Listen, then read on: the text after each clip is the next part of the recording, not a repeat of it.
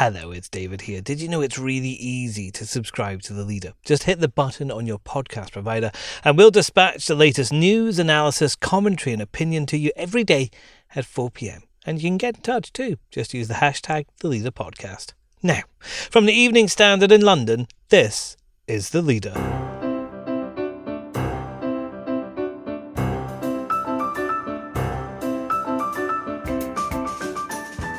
Hi, I'm David Marsland. Is public transport safe? He reeled off measure after measure, and he is willing to stake his job on the tube being the cleanest place to be found. The Evening Standard's Sam Fishwick's been talking to TfL boss Andy Byford, who says political leaders have to get the message out to the public. And the problem the government has got is that what is crucial in dealing with the crisis is maintaining the confidence of the public. Deputy Political Editor Nicholas Cecil as the government makes yet another U-turn on the day PMQ's returns.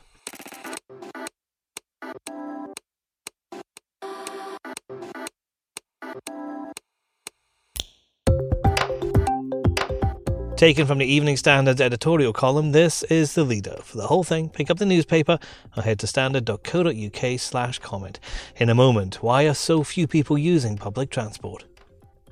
Hi, I'm Lawrence Dallaglio, host of the Evening Standard Rugby Podcast, brought to you in partnership with QBE Business Insurance. The show is available to listen to now and right up to the end of the season, when the winners of the Champions Cup will be crowned at Tottenham Hotspur Stadium, and the fight for the Premiership title will be decided at Twickenham. QBE is one of the world's leading insurers, and they will help your business build resilience through risk management and insurance solutions. Subscribe and download now, wherever you get your podcasts. Thanks for listening. In an exclusive interview with the Evening Standard, the boss of TfL, Andy Byford, says public transport is as safe as it can be, but he needs elected leaders to tell the public. Meanwhile, there's evidence more people are taking their cars into London as they try to heed government calls to go to the office, but are still fearful of getting the train. Our editorial column says it's time for Boris Johnson and Sadiq Khan to lead by example.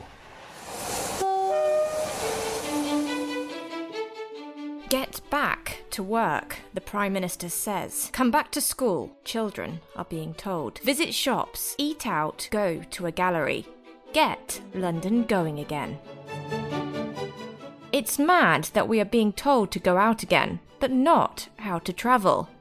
The capable new boss of Transport for London spells out the right message in his interview with the Evening Standard. I believe passionately that the system is safe to use, he says. Why is he being left to make the case? Because our political leaders are afraid.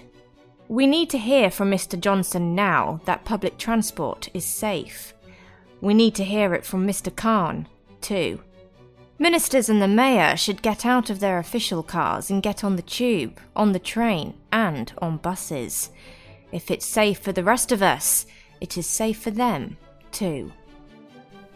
Well, the Evening Standard's Sam Fishwick spoke to Andy Byford and Sam's with me now. Sam, I'm sure Mr. Byford was very measured in his tone when he spoke to you, but he does seem frustrated that Boris Johnson and Sadiq Khan can't seem to persuade the public to get on the tube. I think Andy Byford is one of the many things he's incredibly good at, as well as getting trains to run on time across the world, is making politicians work for him and working for the city that he's trying to make run. Certainly, he told me that it was helpful when politicians were on the same page.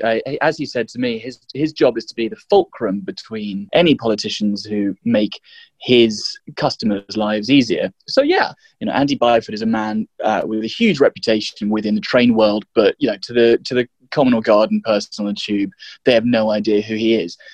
He gets that. He gets that he's not a name. He needs people with a reputation, people who the public trust, to say, look, it's time to get back on the tube. The tube is safe. Byford's message is, we're ready, and we're ready when you are. Does he truly believe that the tube, that public transport, that buses are safe for lots of people to get on? He does, categorically, 100%. He's not so foolhardy as to fail to envisage the risk of a second wave, and that's part of the reason why he is so keen to secure a new model of funding that doesn't rely on ridership to quite the same extent. But he's very, very confident in the safeguarding aspects that have been put in place on the London grounds and the entire transport network, and also the cleaning processes that have been done. I mean, they have had independent inspectors come in to take samples and to check for COVID-19. They haven't found anything. They've increased a cleaning budget that was already 10 million by an extra 2.3 million to bring in, hospital grade disinfectant, 1,000 hand sanitizers. I mean, he reeled off measure after measure, David, and he is willing to stake his job on the tube being, the cleanest place to be found. It sounds like he's spending a huge amount of money to make the tube safe. And I'm just thinking this must be an incredibly difficult time to start a job like this in a unique scenario like this. How is he finding running TfL during a pandemic? He's only been in the job a few months. Yeah, you're absolutely right. I mean, I said to him, you are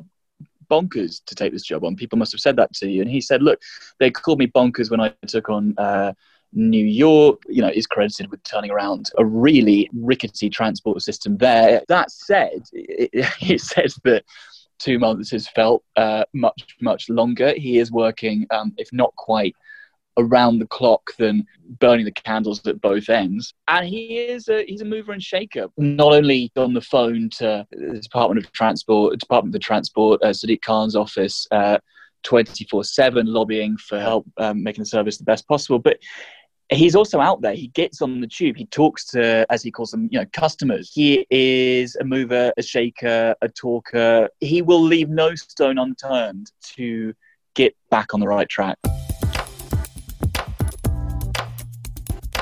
Next. There's a long catalogue of mistakes which the government is accused of making over recent months, and Sadiq brought up several of them. Nicholas Cecil on PMQs and the latest government U-turn.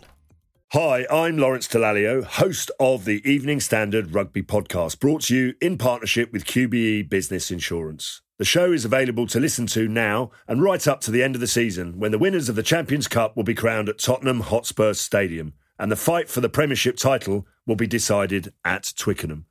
QBE is one of the world's leading insurers, and they will help your business build resilience through risk management and insurance solutions. Subscribe and download now wherever you get your podcasts. Thanks for listening. It's mess after mess. His own MPs, U-turn after U-turn. It's a fundamental issue of competence. God knows what's going on. There's no grip. Keir Starmer at PMQs earlier, quoting an anonymous Tory MP and accusing Boris Johnson of repeated U-turns during the coronavirus pandemic. And not long after this exchange came another one, with the planned easing of restrictions in Bolton and Trafford being scrapped after local councils raised concerns. Our deputy political editor Nicholas Cecil's here. And Nicholas, the timing of this latest reversal was quite unfortunate for the Prime Minister. Yes, the timing was certainly very interesting. The announcement came literally towards the end of a quite a ferocious clash between Boris Johnson and Sir Keir Starmer over the government's handling of the COVID-19 crisis. The Labour leader was basically accusing the Prime Minister of presiding over chaotic management of the government and coronavirus, and accusing him of a series of U-turns, including on school exams, on the wearing of face masks in shops and so on. And the government is also accused of changing the test and trace system from a centralised system to a more localised one. So basically the government's being accused of all these U-turns, and as the two men clashed in the Commons, suddenly we get what certainly appears to be another U-turn, even though the government is actually denying it's a U-turn. Are there worries about the number of U-turns the government is making within the Conservative Party? Keir Starmer was quoting anonymous MPs saying that they were worried that the government hasn't got a grip. Yes, there is growing disquiet on the Tory backbenches over the number of U-turns. I think the problem the government has got is that what is crucial in dealing with the crisis is maintaining the confidence of the public. Basically, people people are being asked to take some quite strict measures to try and stop the spread of the virus. And for people to continue following the advice, they really need to have confidence that it's going to work and that the government is doing the right thing. And there's growing evidence that more and more people are not following the rules. And this is particularly concerning as autumn and winter approaches, when there's likely to be a rise in the number of cases. To be fair to Boris Johnson, he did say that they would be making sort of swift decisions about lockdowns. So that appears to be what's happened in Bolton and Trafford. Yes, in some sense, yes, that is what has happened, because there has been a sharp rise in the number of cases. For example, in Bolton, the weekly incidence rate has risen from 18.9 per 100,000 people in the week to the 23rd of August to 60.6. So that's more than trebling. And in Trafford, it's gone up from 17.8 per 100,000 to 36.8. So yes, there's been a sharp rise in cases there. But local council leaders have been calling for the easing of these restrictions not to go ahead. And there's even confusion over whether this relaxation had or had not yet happened. The Department for Health is insisting that basically the restrictions were kept in place. The Mayor of Greater Manchester, Andy Burnham, believed they had been lifted yesterday. And he described easing these restrictions as completely illogical. Other council leaders have also accused ministers of bowing to pressure from Tory MPs rather than listening to local health chiefs. And it was the return of PMQs today after recess. There was a lot to talk about. I got the impression Keir Starmer had been waiting quite a while to bring up things like the exam results algorithm. Yes, no, basically there's a long catalogue of mistakes which the government is accused of making over recent months, and Sir Keir brought up several of them, including the exam fiasco. Interestingly, this morning, Ofqual said it always wanted to press ahead with some form of exams, but that it was actually the ministers who took the decision to go for the system using this controversial algorithm.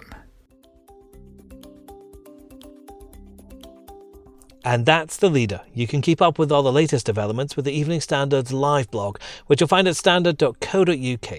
And we also have morning briefings available at 7 a.m. through your smart speaker. Just ask for the news from the Evening Standard.